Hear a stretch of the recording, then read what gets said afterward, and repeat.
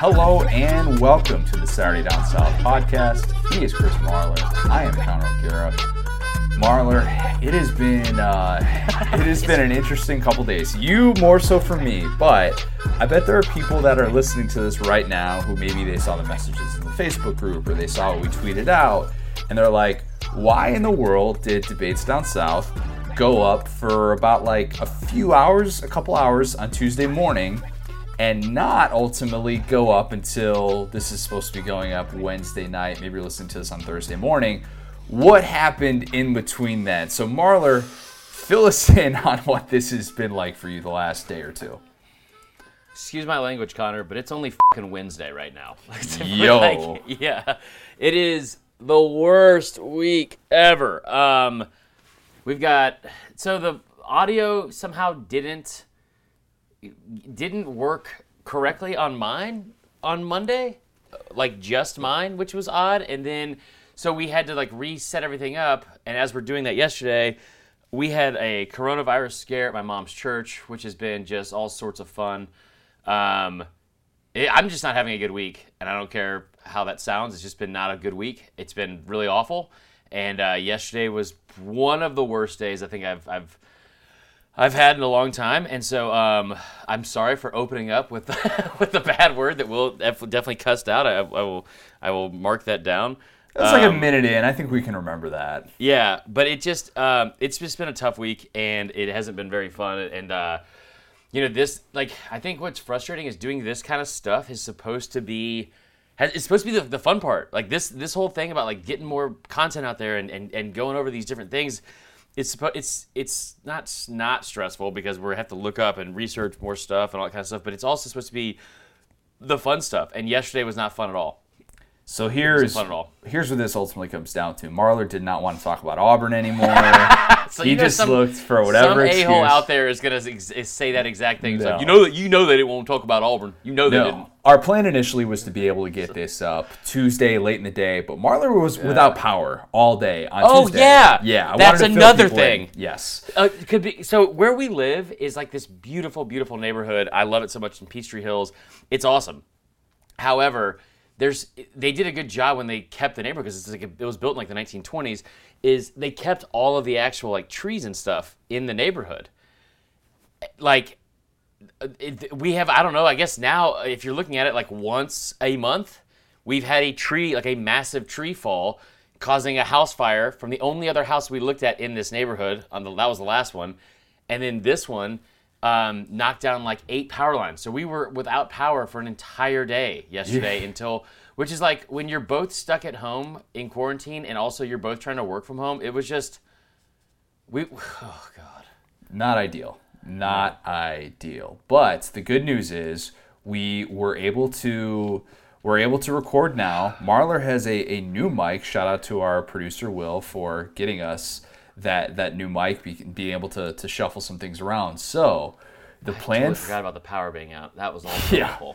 that played a part in us having this delay because not only was there an equipment issue and something that we didn't notice at the time of recording, but something that, in terms of troubleshooting, I initially thought, okay, maybe we'll just be able to record earlier in the day on Tuesday, right. And you're like, hey, look, my power's out. Like there's nothing we can do right now. So which is the worst feeling because when there's just nothing you can do. Nothing, absolutely nothing. So hopefully you're able to still get entertainment out of this coming out on Wednesday night.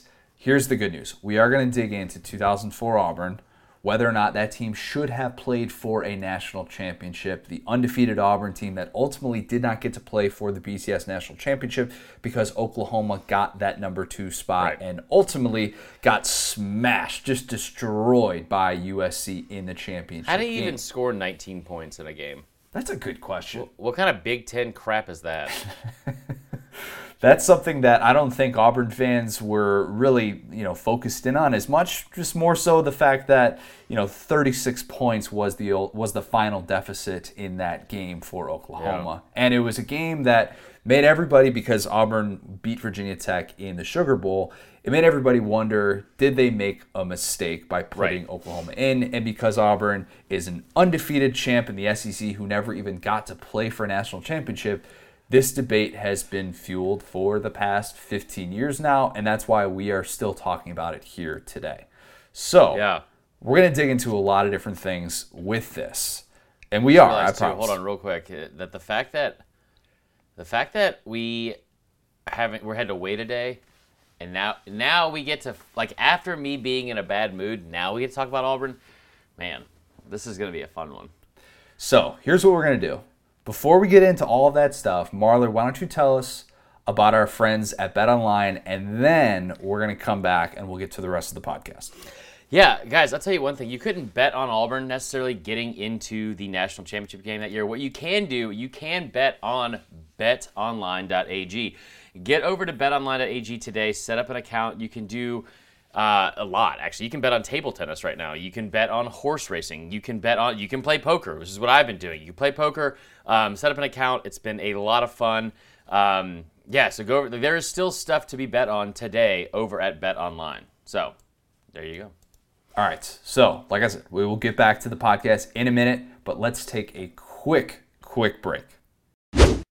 So I think a lot of people, when they look at this debate, they look at it just in terms of an undefeated SEC team not playing for a national championship. It just seems wrong to have that happen not that long ago, 2004. It ain't right, Connor. I'll tell you that much.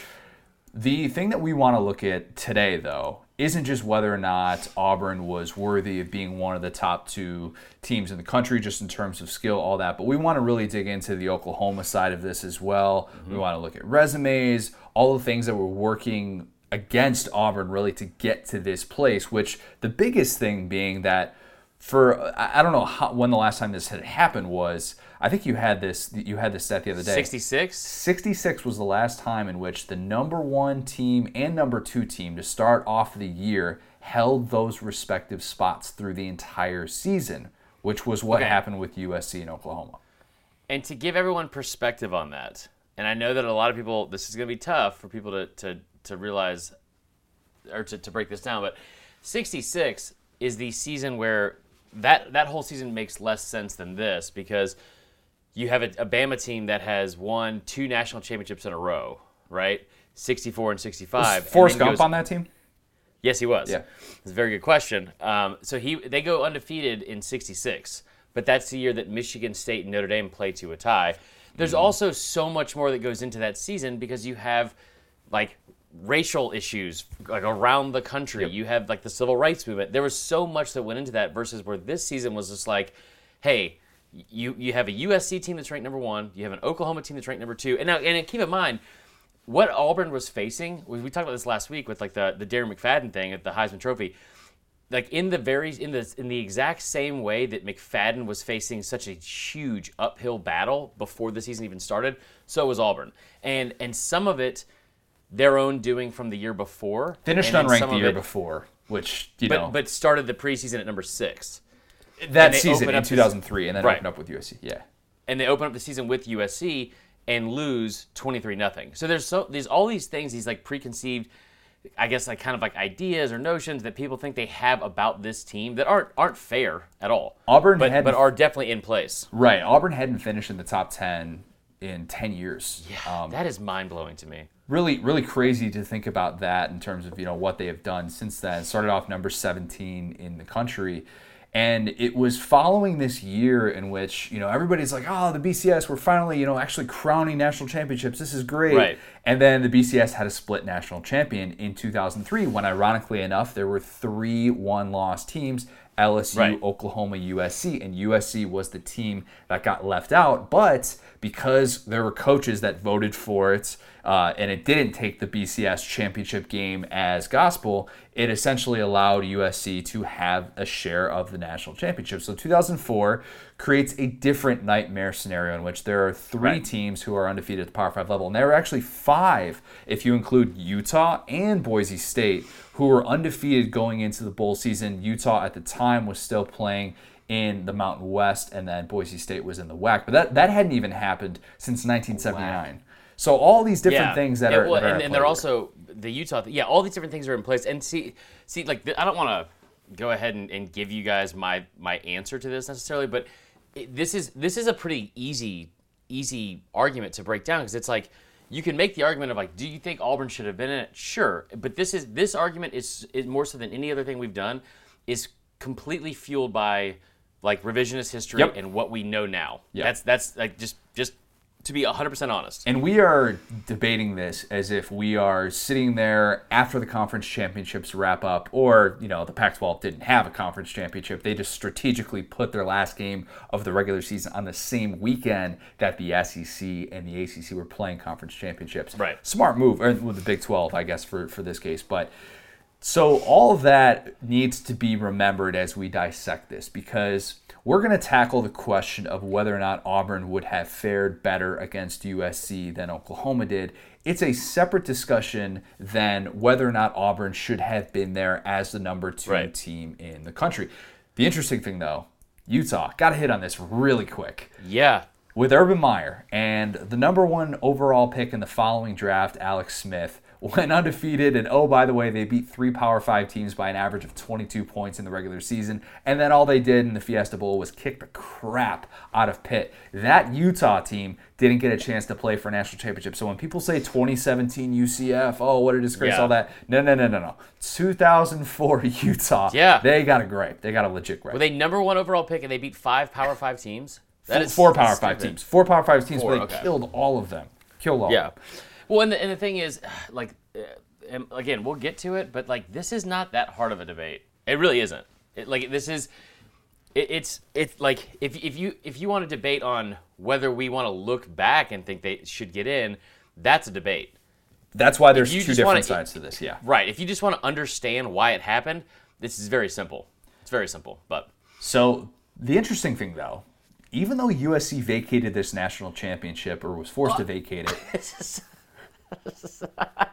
You love this part. Go. So because they were forced to vacate this national championship because of Reggie Bush and the ineligibility stuff and all that, Auburn had a chance if it wanted to claim this national championship and never did. And Tommy Tuberville is kind of opposed to that. And Tuberville, though, did different things to make sure that the world knew that Auburn was undefeated that year.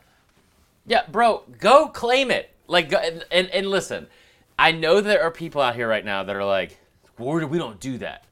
We don't like the people that believe in the Auburn creed and crap like that. We don't go back and we don't. I get it because it's easy to make the Bama jokes and stuff like that.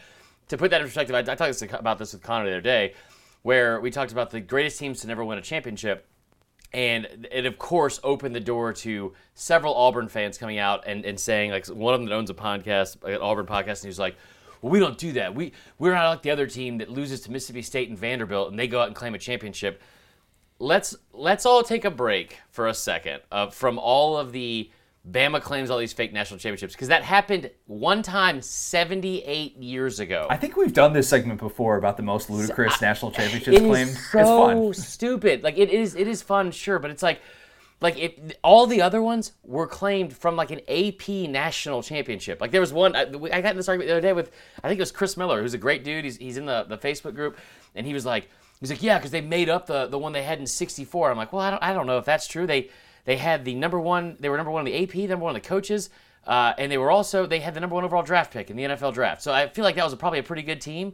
I could be wrong. Regardless, Auburn, go back and claim this championship for one.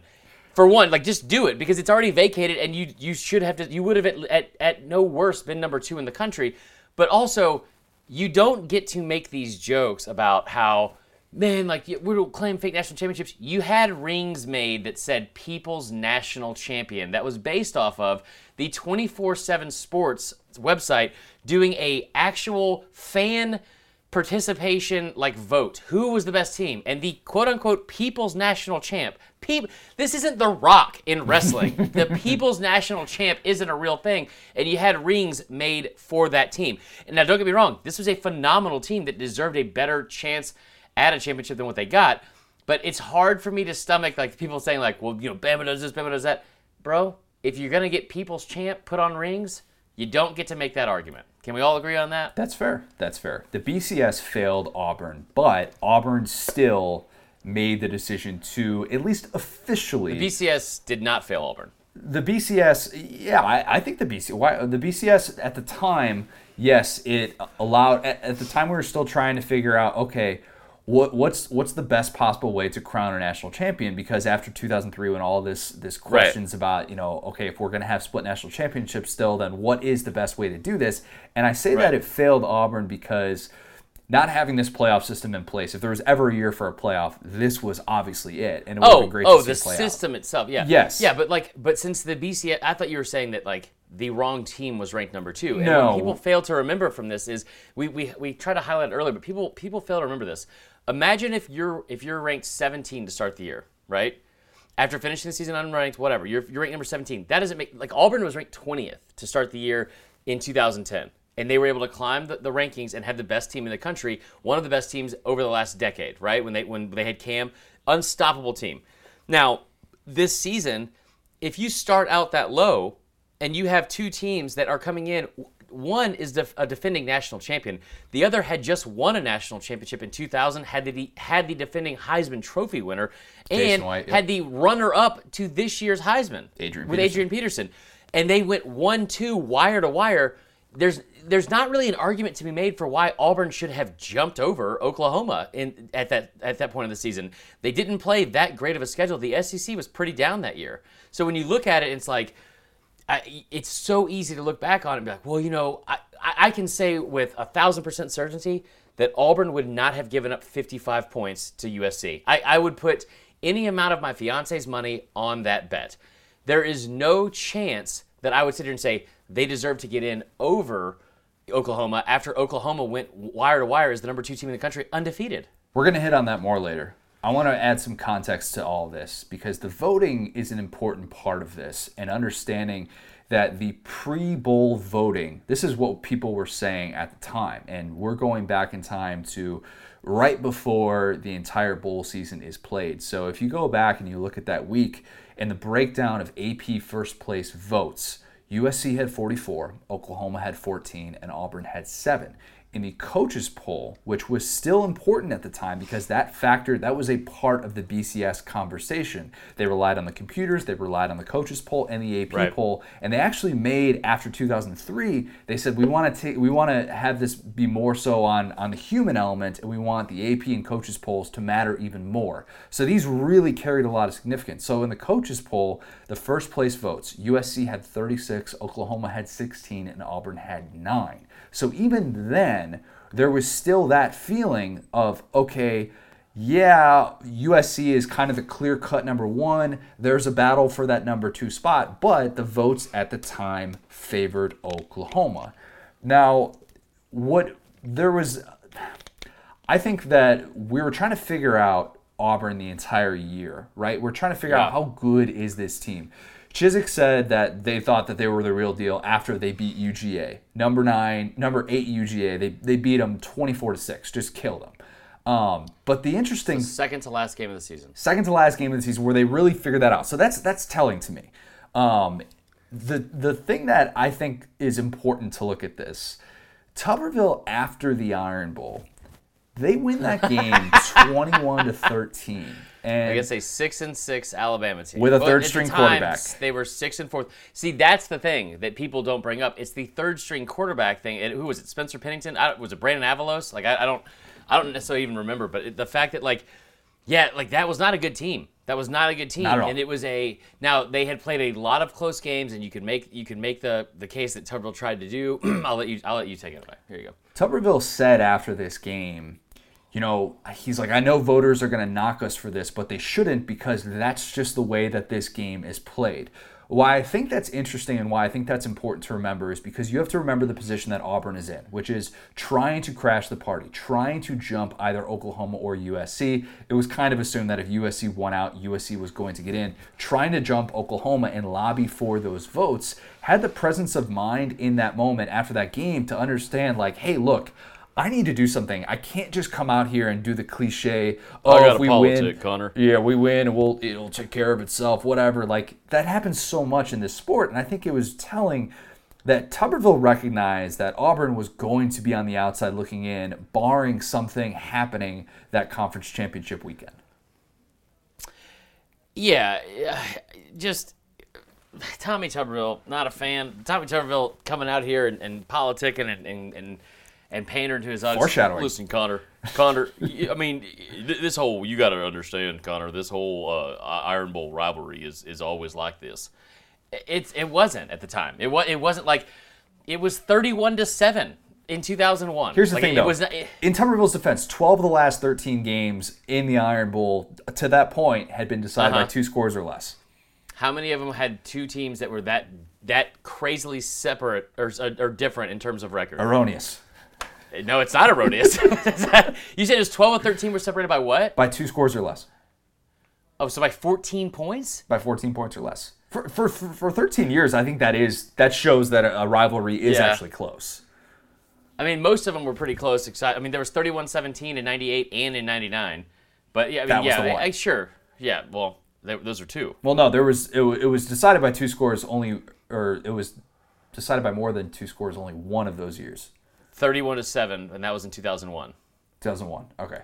Yeah. So what he's trying to do, though, and I get it from that standpoint, and how weird this is, and this system that was created. He's going into the conference championship weekend knowing, look, we've got to make a loud statement here and hope for the best. The control is kind of out of our hands at this point. I need to do more. It's not good enough to just win these games. There wasn't that expectation before, even, or then after the SEC championship, after Auburn beats Tennessee by 10 points, a team that they had already beat in the regular season, that, Auburn is just going to make it. A good team, too. A good, solid team. Meanwhile, Oklahoma plays mediocre Colorado in the Big 12 championship game and just destroys them, 42-3. Right. Not a close game, but Colorado was not as good as Tennessee. If you go back and watch the SEC championship, it's interesting. By the way, the intro for that game, it's Bo and Peyton. Pretty electric. It's doing this seize the moment thing. If you have time, go back and watch it. Oh my gosh, I mean, chills watching Bo and Peyton do this. Really, really good.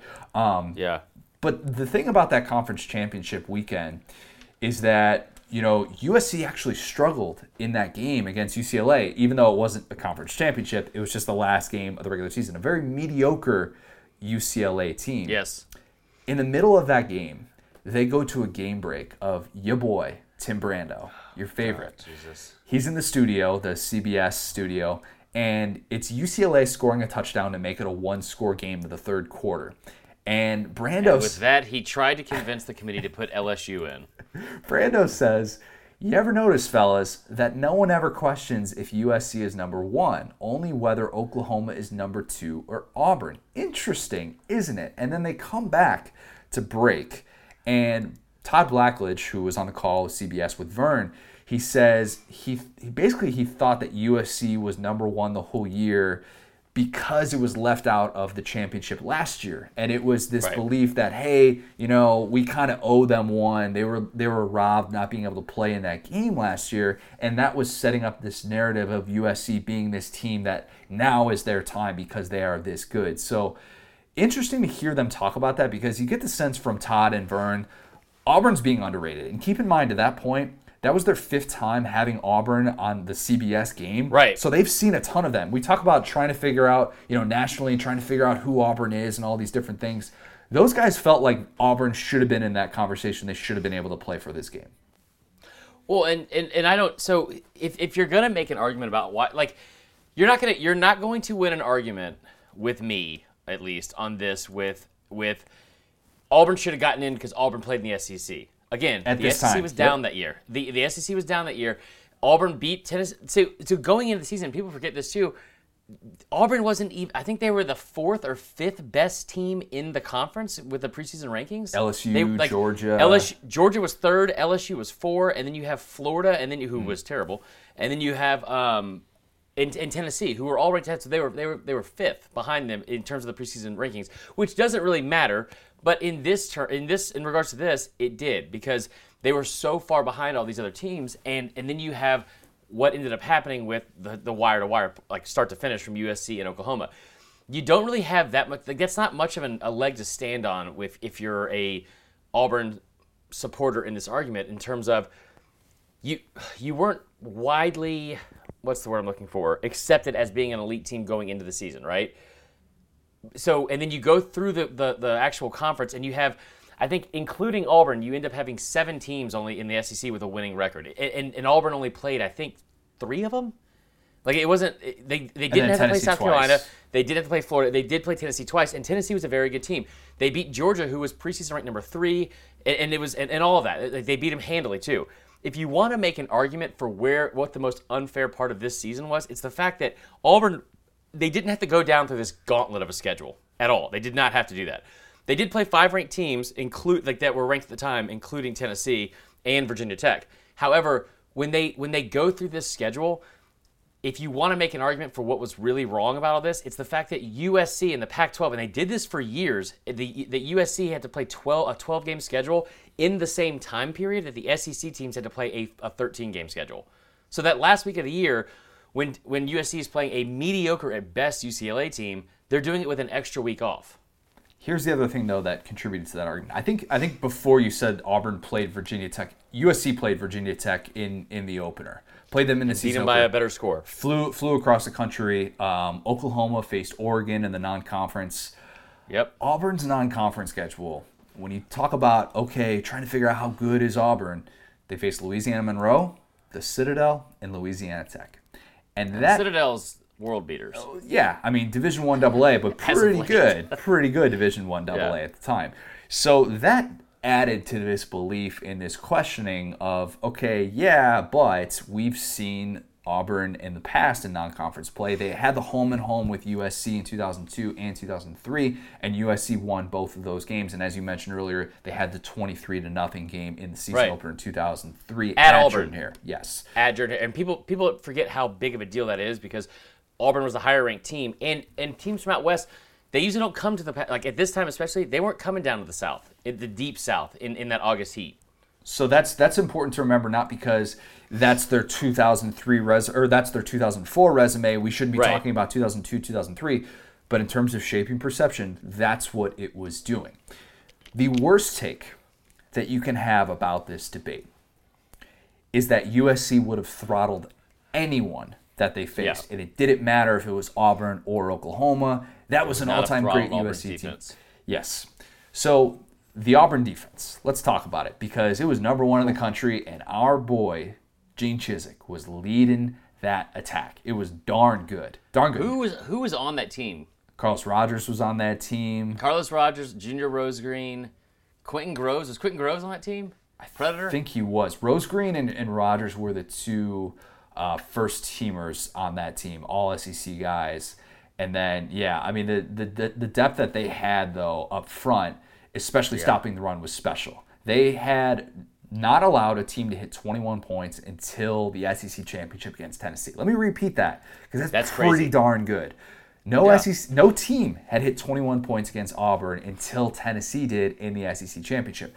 Here's the other part. Well, and real quick, I do want to say, so up until that Tennessee game in the championship, so they had played 3 teams that at the time were ranked in the top 10. Number 10, Tennessee, number 5, LSU, and number 8, Georgia. Yes. And I believe, if I'm looking at it correctly, so LSU finished 16th. They finished 9-3. Georgia finished 7th in the country at 10-2, and Tennessee finished 10-3. By the way, Tennessee's 2 losses to Auburn and Notre Dame. Pretty good. Like they had a very good year. However, what's more impressive about those top 10 games? They had played only 3 ranked teams, but they were all ranked in the top 10 prior to the SEC championship game. They held every single one of those opponents to 10 points or less. Gosh, that is really good. That is really good. USC, meanwhile, faced 2 top 10 defenses to that point. One of them was Virginia Tech in the opener, as we mentioned, scored 24 points against a Virginia Tech defense that finished number 2 in the country. Right. 24 points is, not exactly lighting up the world. It's not 55 against Oklahoma. But the more interesting more thing, than Auburn scored, but yes. The only non-USC Pac-12 defense in the top 30 was Cal. Cal finished number 8 in the country in scoring defense. This is a good stat. Team that had Aaron Rodgers, by the way. Against Cal, USC scored 23 points. All right, fine. The more interesting thing, Cal had a yards advantage of 424 to 205 in that game. Right. So essentially against the 2 best defenses that USC faced that year, yes, they had Matt Leinart, yes, they had Lendo White, yes, they had Reggie Bush, Mike Williams. That team was incredible. But to say that they would have just blown out everyone, they hadn't seen a defense as good as what Auburn was presenting. No. And that was one of the great unknowns is what would that Auburn defense have been able to do against USC and those great playmakers? I realize, though, that some are going to say, well, we already saw that happen. 2002, 2003. That's the other thing that kind of frustrates me. It sucks, yeah. About this argument. And here's why. Because in 2002 and 2003, they were operating in a completely different offense. Al Borges went from Indiana, my alma mater, to Auburn after the 2003 season. That year, they were expected to lose Ronnie and Cadillac to the NFL draft. There was an expectation that Cadillac was going to be, he had a late first round grade, and then Ronnie had a third round grade. Al Borges comes to Auburn, Tommy Tuberville hires him, and basically he's like, I'm going to run this pro system, two-back system. Yep. It's going to be great. I'm going to maximize these guys. I'm going to change the way that your offense runs. Your quarterback, Jason Campbell, he's going to benefit from this as well. And sure enough, the guy was right. And they stayed, and that offense was totally different. Like, think about this. Look at what they did in 1 year compared to LSU, compared to what they did the next year against them, where, there's no chance, in my opinion, that if they had faced off in 2004, that those two backs, Ronnie and Cadillac, would have had 20 touches like they did in 2003. They would have had 30-plus touches easily, and the entire offense would have run differently. Jason Campbell was so much better, so much more confident in that offense without Borges in 2004 than he was in the previous years. And Ronnie and Cadillac, that dynamic that took over college football, that would have been on display, and game planning for that still would have been extremely difficult to do. Yeah, what's really weird about this, and I hope Auburn fans can hear me out on this in saying that, like, there's not a part of me that thinks that Auburn, again, wasn't the second best team in the country. My argument is that I don't think they should have. My argument is that the whole blind argument of they deserve to be in, they got robbed. That's where like the misperception is. I think from fans that really think that they got robbed. That's not how this happened. I get though why it's a little bit of confirmation bias, right? Because there are Auburn fans who at the time, for them it's like, okay, well I'm telling you why this team should be better than number 3. They're saying that before the game is played, and then they see the way that things play out, and they're like, see, I told you, I was right. We do this all the time in the sport. Always. There's nothing wrong with that. The thing that we have to remember, though, is the context of everything that was being talked about with Oklahoma and all of the hurdles that Auburn was still trying to overcome on a seemingly weekly basis that season. Yeah, but so what's crazy to me though isn't that whole thing about how they should have gotten in, or they what's crazy to me is that at the time we didn't realize that Auburn had the same, if not more, amount of star power as these other teams. Yes. That's really hard to look at and understand. For people that look back at it now, they're like, how the hell did they not make the BCS National Championship? They had 4 first-rounders. They had 3 of those. They had their quarterback went in the first round. They had 2 running backs go in the top 5. But believe it or not, at the time, they didn't have anywhere close to the amount of star power as the other 2 teams. Because you look at it, USC, this season, they have the Heisman Trophy winner in Matt Leinart. They also have next year's Heisman, which a lot of people thought should have won this year, which was Reggie Bush. Then you look at Oklahoma, who has the returning Heisman Trophy winner from the year before in Jason White, who is just, a Jinko jean-wearing version of Chris Winkie. But then you have... that was good. That was just on the fly. That was really good. I was pretty proud of that one. So then you also have Adrian Peterson, who had 1,900 yards this season. Incredible. So while what Auburn had in this backfield, we look back on it now and it's like, man, we bring this up all the time, where we said last week on the Debates Down South, we miss out on how great of a season these 2 teams really had, or these 2 players really had, because we were so caught up in the argument. This one, I think it's so much easier to look back on it now and be like, dude, what were y'all watching? But if you really, really dig deep and look into the research of it, at the time, we didn't know. Jason Campbell, we don't know if he should have been a first-round pick, but we didn't know that he was going to be that great, and we didn't know what we had maybe in those 2 running backs. People in the South probably did, and especially people in Auburn definitely thought that they knew it. But around the rest of the country, it's hard to convince everyone else, like, hey, how about this two-back pro-style system? They're doing a lot right now. Like, look at them share the carries versus, hey, Reggie Bush went off against this team. I think this might have been the game where he had the flip in the end zone against UCLA. Oh, gosh. Remember that? From like the 5-yard line or like 6-yard line, some crazy crap like that. And then you also have Matt Leinart, who's just steady Eddie the entire season going through. And they're playing this schedule where they're beating these teams that are bigger national brands than what the SEC was doing, which is BS because I've already told you they played 3 top 10 teams and beat them all. But they're not doing it through like 2 of those were in the first 5 games of the season, and then they didn't really play much after that. Anyway, go ahead. USC and Auburn, had they been able to play, oh God, it would have been so good. It would have been great. I think USC still would have won. I think it would have been like a 21-14 type of game. I tend to think it would have been more low scoring. I think these defenses really would have showed up well.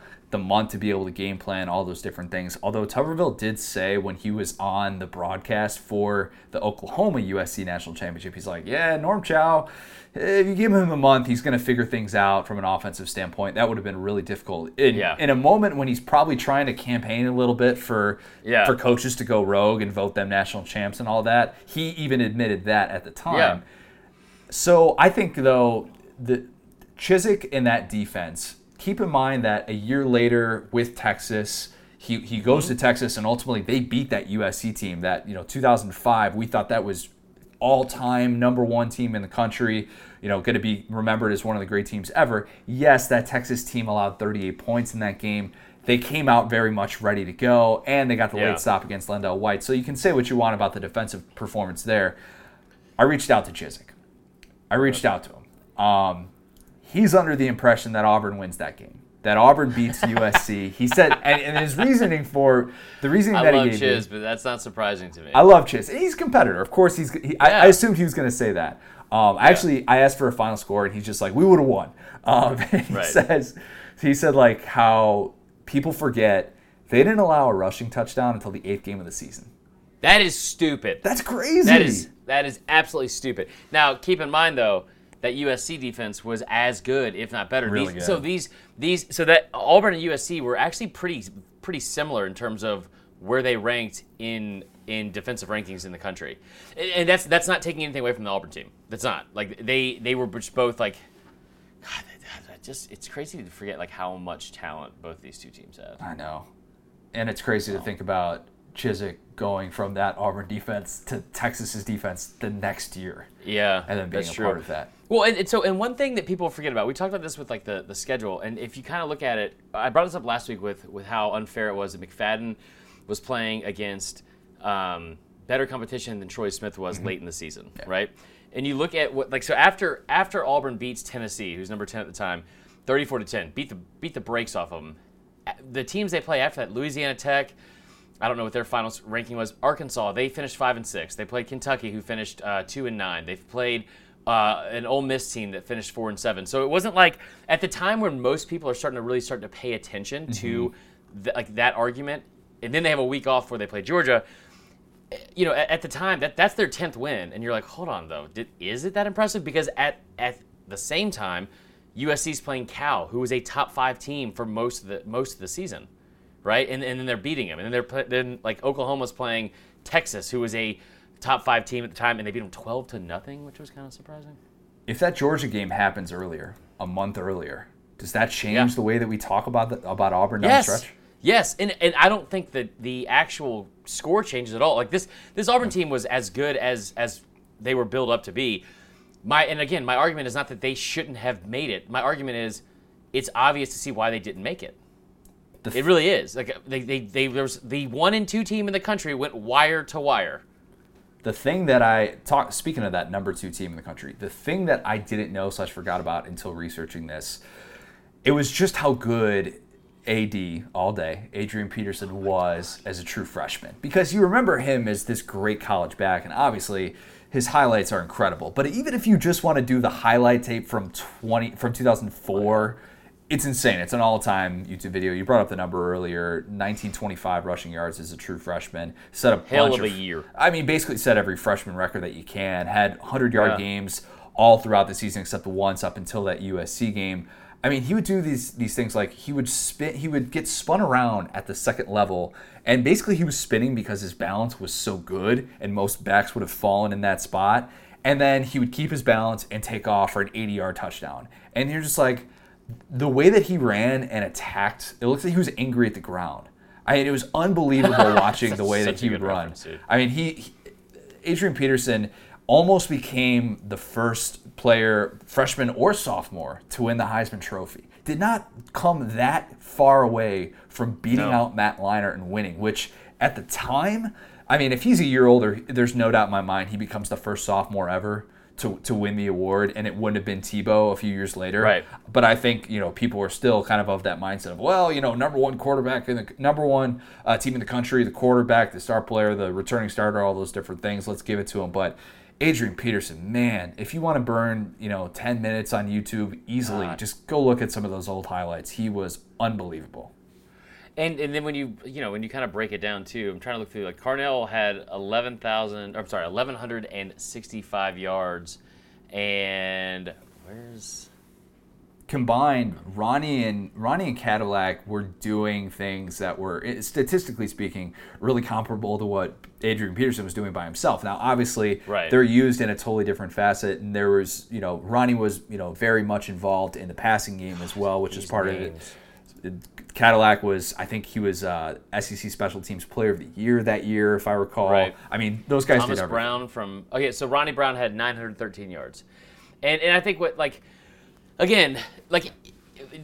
heard the argument made before. It's like, well, imagine if we only had one of them. They would just give it to Cadillac. It still wouldn't have compared to. They did that. They essentially did that, though, in the years past. Yeah. So I think that it's the star power of this kind of hurt Auburn.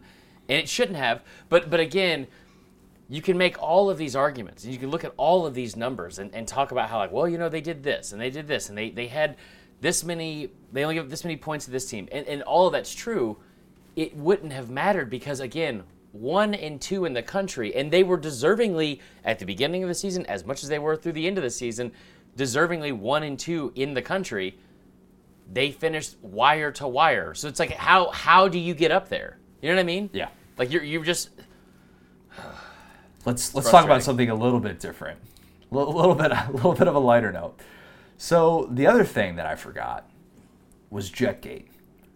Auburn failed to hire Bobby Petrino away from Louisville. Basically, made an attempt to go up to Louisville. They flew the private plane a day before the 2003 Iron Bowl, and they were interviewing Petrino to replace Tuberville, and then they got busted. They were 11. Wait, what year was this? 2003 that they did this. Okay, yeah. So they were like 8-3. Yeah, they were. Yeah, I think they're 8-3. And now, no, they would have been. Keep in mind, because they won 8 games total that year, right? So and then they won the Iron Bowl. So they were 7-3. Okay, yeah. So think about this too. There's no Bama was 4-9 at the end of the season. And I know that they were not. That's the game where Carnell broke off an 80-yard run to start the game. Yes, he did. Highlight of his career. And it was awesome. I will say there was no chance they were going to lose that game. And I remember when this happened, you were like, "What is happening here?" Because this happened like 3 different times. This happened like 3 different times for Auburn and Petrino. And it's like I remember one time they did it like on a Thursday night, and they were like, "There's that plane." And I'm like, "Wait, what is happening? Like, what? Why are they there?" I forgot about that. That was fun. Auburn, as you said, made a habit of this, but so this became public knowledge. But apparently, Tuberville said after the fact that had he known of all of the inner workings of what was going down, he would have left, because he would have been like, "Look, if they're trying to replace me and interview other people, I am not their guy. I would have left." Now, yeah. I'm gonna get you heated up here, because Tuberville. But you don't. Tuberville kind of infamously says that his dominance was what led to Alabama hiring Saban. Now, to that point, they were 2 years into this 6-year winning streak that Auburn had against Bama. I'm not reminding you of this. I'm reminding the listener of this. Yeah. So they're 2 years into this at that point at the end of the 2003 season. And They, after 5 years of losing to Auburn, made this splashy hire to go hire Saban, lure him from the Miami Dolphins. You knew it wasn't going to work out. You knew it wasn't going to work out. They're just trying to get a big name, and he already left. He wasn't even good in the pros. He wasn't even good in the pros, Connor. 8 years, $32 million. Splashy as splashy gets in terms of coaching hires. So Alabama are going to be put on probation within 3 years. I guarantee it. So in other words, had Jetgate not blown up, and or maybe if Tuberville had done what he said he would have done, found out about all this and said, you know what, I am gonna leave. I'm not gonna stay at a place where clearly the administration doesn't want me. Obviously, the 2004 season never happens in that capacity. They would have had so many different guys who would have gone to the NFL. The sliding doors is what I'm getting to here. Yeah. Had Bobby Petrino said, yes, bring me on board, let's do it, let's make it happen, does Alabama ever hire Nick Saban? Go off. Yes. So here's the thing. I want to reiterate one more time. This 2004 Auburn team was truly special and a great football team. However, everything that Tommy Tuberville says, it's so hard for me to take seriously. It's so difficult because everything he says seems like, now this is going to shock you, something a politician would say.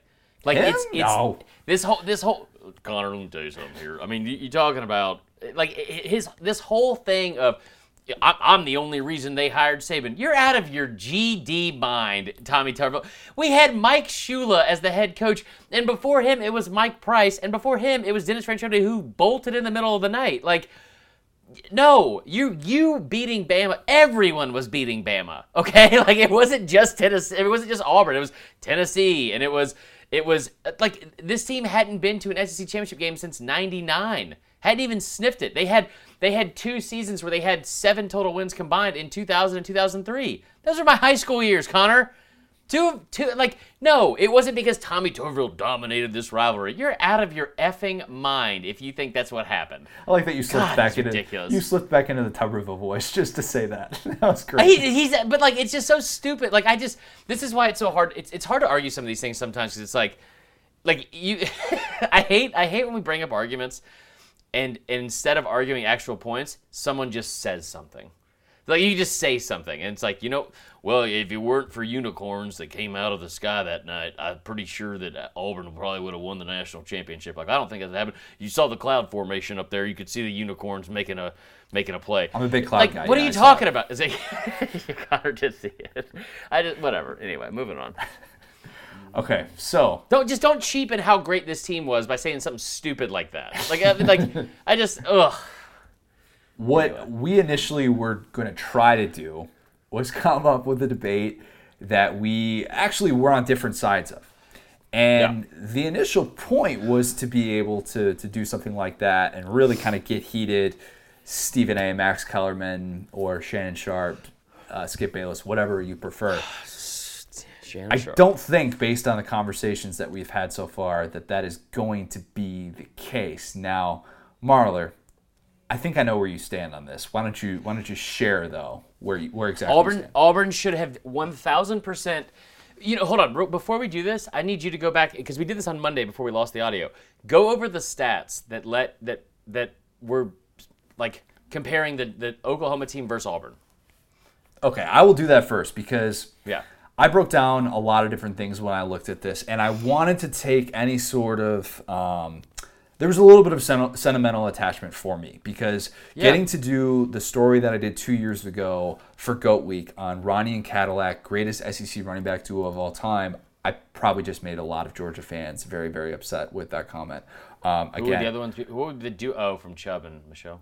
Okay. So I loved getting to report on that story. It might be my favorite story that I've ever been able to do. The people that I was able to talk to, Tuberville gave me like an hour of his time when he was driving through random parts of Alabama, probably doing some campaigning thing. He was on the way to a golf outing or something like that. Ronnie and Cadillac were so gracious, and I sort of looked back on that team, and I was like, kind of listening to these guys talk about it, and I became more fired up that they didn't get the chance to play for a national championship. But I wanted to try and scrap that from my memory, and I wanted to look at this in the same way that we discussed playoff stuff. And when we were talking about the playoff poll and when they came out and this the similar metrics that we use to evaluate teams. So I broke it down into a few categories, of course. Number of Power 5 opponents faced. Oklahoma 10, Auburn 9. Average margin of victory before the bowl. Auburn was 22.3, Oklahoma was 21.3. Wins versus teams ranked in the AP Top 25 after the conference championships. Auburn was at 4, Oklahoma was at 3. The average margin of victory in those games, Auburn... 4, but it was 3 teams. They beat one that was ranked twice. One that was ranked twice, but yeah, in terms of victories, yes. Overall victories, it was 4 to 3. Still impressive. Still impressive. The average margin of victory in those games, Auburn 13.3, Oklahoma 11.3. The wins versus Power 5 bowl teams after the conference championships have been played, Oklahoma 5, Auburn 5. Average margin of victory in those games, Oklahoma 15.2, Auburn 12.2. What am I trying to say with all those numbers? It was pretty damn close. It was super close. It was super close. So, that being said, and I appreciate you going back and going through all that. That being said, and I'm fully aware, of how many people are going to take this because they're going to take it the same way they take anything else I say involving Auburn if they don't agree with what I say. And I've said this before, I've been trying to be just as honest and transparent as possible this year, regardless of and not pandering and placating to some of you baby fans out there who just want to hear what you want to hear. Auburn was the second best team in the country, in my opinion, this season. Based off of what I saw in the Orange Bowl, Auburn should have gotten a chance to play in the national championship. Why is that important, Connor? Because, like I said, based off of what I saw in the Orange Bowl, that's the only thing that changes my mind about this season. This is a team that, I've already said it once, and I meant it 1,000%. Bro, go back and go back and claim the national championship. You're going to feel a lot better about it. Trust me. But that being said, no, they didn't deserve at the time to get in over an Oklahoma team who was ranked number 2 the entire season, or a USC team who was ranked number 1 the entire season, in a season where the SEC was down already. You heard how close it was from what Connor said. So why would we just give the 3 team the benefit of the doubt? Because you brought the human element into this more so than any other season, where you allowed voters and whatever polls to be factored into it. And for the entire season, there was 1 week where Auburn was tied at second. Tied. That was it. That's the highest they reached in the polls. Is it unfair that this was a waste of a season in terms of you went 13-0 and didn't win a national championship? Yes, by all means it is. It sucks. It absolutely sucks because this is one of the best teams we have seen in probably the last 20 years in the SEC. It definitely is. However, you ran into a metaphorical buzzsaw this season when these other 2 teams went undefeated. And I tell you what, man, you heard the numbers. If that 10-9 LSU game, and I know this is a moot point for the most part, but like that 10-9 LSU game, if LSU somehow gets a safety or whatever and it's 11-10, I don't know why it would be a Little League baseball score. Sure. But if it's 11-10, we're not having this argument. It's not even close. Like they went 13-0. Oklahoma went 13-0. I'm sorry, they went 12-0 after going into the bowl season. Oklahoma went 12-0 going into the bowl season. USC was 11-0 going in the bowl season. It absolutely sucks. It was a historically great team. Now, where I will hurt some feelings on this is the fact that I did this weekend where we talked about the greatest teams to never win a championship.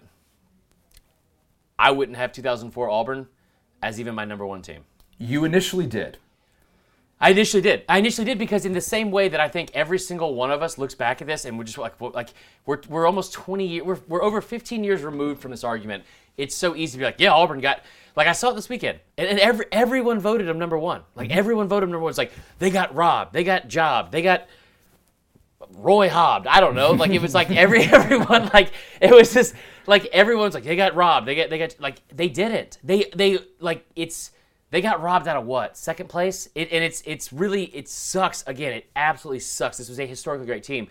But I would argue that 95 Florida was a better team that ran into a better program they lost to. And I would definitely argue that 2011 LSU was a better team. 2011 LSU, who lost to Bama in the national championship, they beat 8 ranked teams. And they beat those 8 ranked teams by an average of 22 points. So, yes, it sucks. The whole thing is sad. I get it. But it doesn't make me think that they were necessarily better than some of those other teams. Well said. Well said. I think that's perfectly fair. And I think we're both in agreement that how Auburn would have matched up against USC is a different question from whether or not they deserve to be there. Obviously, they would have matched up better with USC than Oklahoma did. We have hindsight. We could have maybe even said that at the time. There's nothing wrong with saying that, but most deserving team is a different discussion. Here's what swayed me. Had we come out and seen this non-conference schedule in 2020, Louisiana Monroe, the Citadel, Louisiana Tech, we would have blasted it. We would have absolutely ripped it. We would have.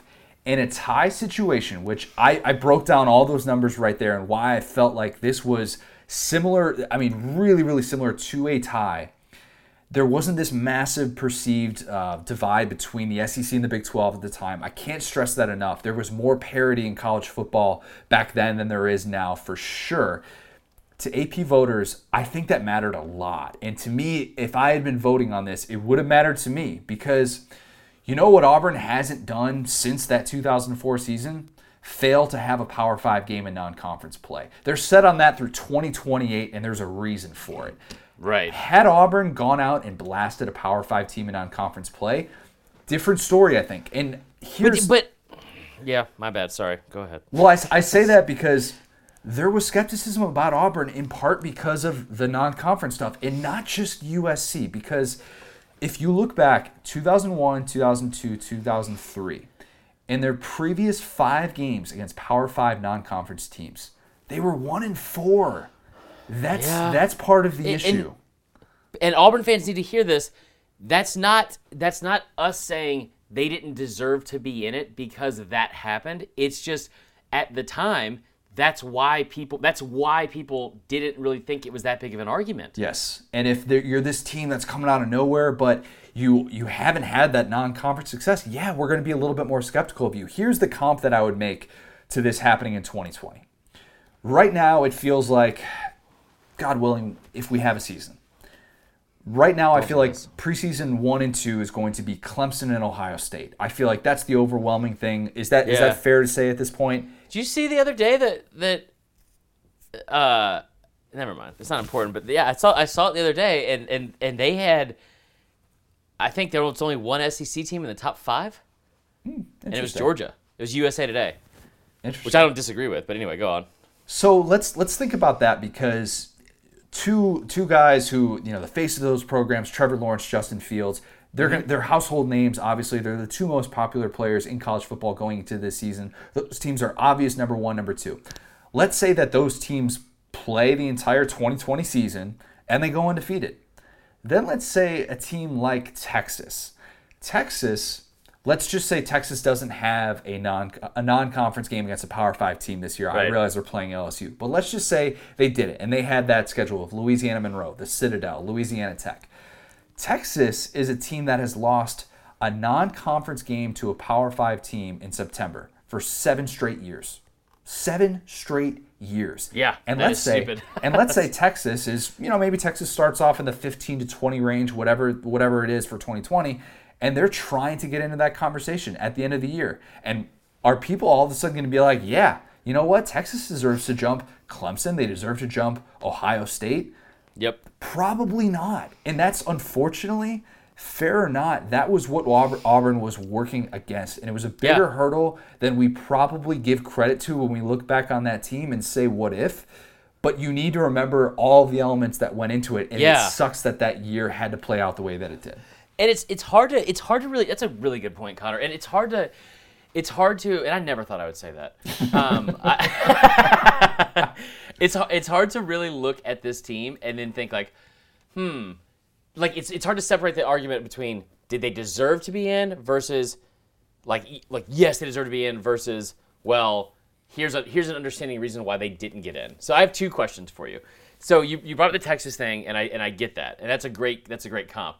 but it almost seems somewhat similar to how these, and maybe it's unfair that it does, but it almost seems somewhat similar to how some of these group of 5 schools that go undefeated were in comparison to Power 5 teams. Like they're starting like in that mid 15 to 20 range, like, you know, in terms of rank, and then they just end up, you know, on the outside looking in because the schedule wasn't as great as we were hoping it would be, right? Yeah, I think so my question is this: is UCF a fair comparison to this team from 2017? And the other question is, dude, you were 2004. You were what, 8 years old? And because I was in college. I was in high school. Okay, so all right, so I remember, like, I was at Middle Tennessee State at the time, and I remember growing up, like, obviously always loving and watching SEC football. And so for us SEC fans, it's easy to look at this and be like, yeah, well, they should have gotten in, all the things we already said. As somebody that was in Illinois as a freshman in high school and also still into sports, do you remember this being that big of a debate at the time? No, I don't. Right. I remember hindsight being the bigger factor, but I do remember that year everybody's talking about Ronnie and Cadillac. Ronnie and Cadillac. Right. I feel like I remember more that season hearing about Ronnie and Cadillac than I did Lendell White and Reggie Bush. Now, Reggie Bush and Lendell White had what they did in 2005. Obviously, that was more impressive than what they did in 2004. But at the time, like, that was the duo, and it was like, holy cow, this is revolutionary. This is something that maybe we haven't seen before in the way that we're using, that Auburn was using running backs at the time. And I do remember hearing about that, but I don't remember this overwhelming feeling that Auburn was getting robbed throughout the year, and even right then, because it was like, Oklahoma's undefeated. And Oklahoma hasn't done anything to lose that spot. And even the way that they played down the stretch, they killed teams in those last 3 games of the season. Lesser competition, yes. But if they had a letdown, or maybe even if Oklahoma had replicated what USC did against UCLA, maybe that sort of changes that argument and there's more momentum for it. But I don't remember there being this overwhelming feeling that Auburn was getting this massive injustice. Yeah, and that's my main point. So there you go. Well, we once again found a debate that we totally agree on. We disagreed on certain things about this, but I think that this team, though, is still incredible, and it's fun to look back on. And I loved going through all the rabbit holes that we went down. It was great. This, I think, was even better than the first podcast that we recorded. I feel confident about that. The lost initial podcast that we did for this, but. Hopefully all of our audio issues are in the past. Marler's audio setup now. We've been asking him to essentially juggle a billion different things in the past. Yeah, and that's to be honest, I'm glad you brought that up. I cannot tell you how much I appreciate you bringing that up, and I'll say it on air in front of everybody because it is so. So Will comes over yesterday. Our producer Will. Dude, this is going to be so easy. It's all it takes is attention to detail. And if there's anything that our audience or you or my parents or Allie or anyone that knows me could attest to, attention to detail is not my thing, guys. Not my thing. So I was like, great, this should be fun. Can't wait. So hopefully it goes well. We appreciate the patience and the patience for real. You guys are great, and we obviously love you guys, and thanks for listening. So sorry, and Auburn fans, I'm sorry that I couldn't make a better case for you. I legitimately am. I hate that. I thought I was going to. I came into this. I really did. You were too. I thought I was. I thought I was too. So when we actually talked about this off air, this is a little peel behind the onion here. You said, you were like, all right, which side do you want to take? And I was like, I'll take Auburn. You can take the other one. Like, and to be honest, my thought behind that was like, I'll take Auburn. You can play the bad guy for once. And then I thought about it, and I was like, oh man, I did all the research, and now it's like, because after you said that, I did the research, and I'm like, well, yeah, I would give Oklahoma the edge. Oklahoma would have had my vote at the time, but yeah, I mean, we'll find something eventually that we disagree on. We'll disagree at some point again. I don't think it'll be that difficult. Maybe next week could be the cross sports. We can comparing dynasties. We can compare Florida's basketball dynasty 2006-2007 to Alabama's repeats of 2011 and 2012. Maybe that'd be a fun thing to dig into. But the schedule for the rest of the week is different because obviously this coming out on a Wednesday is different than what we had originally planned. But here's the good news. Casual Friday is still going to be recorded as planned.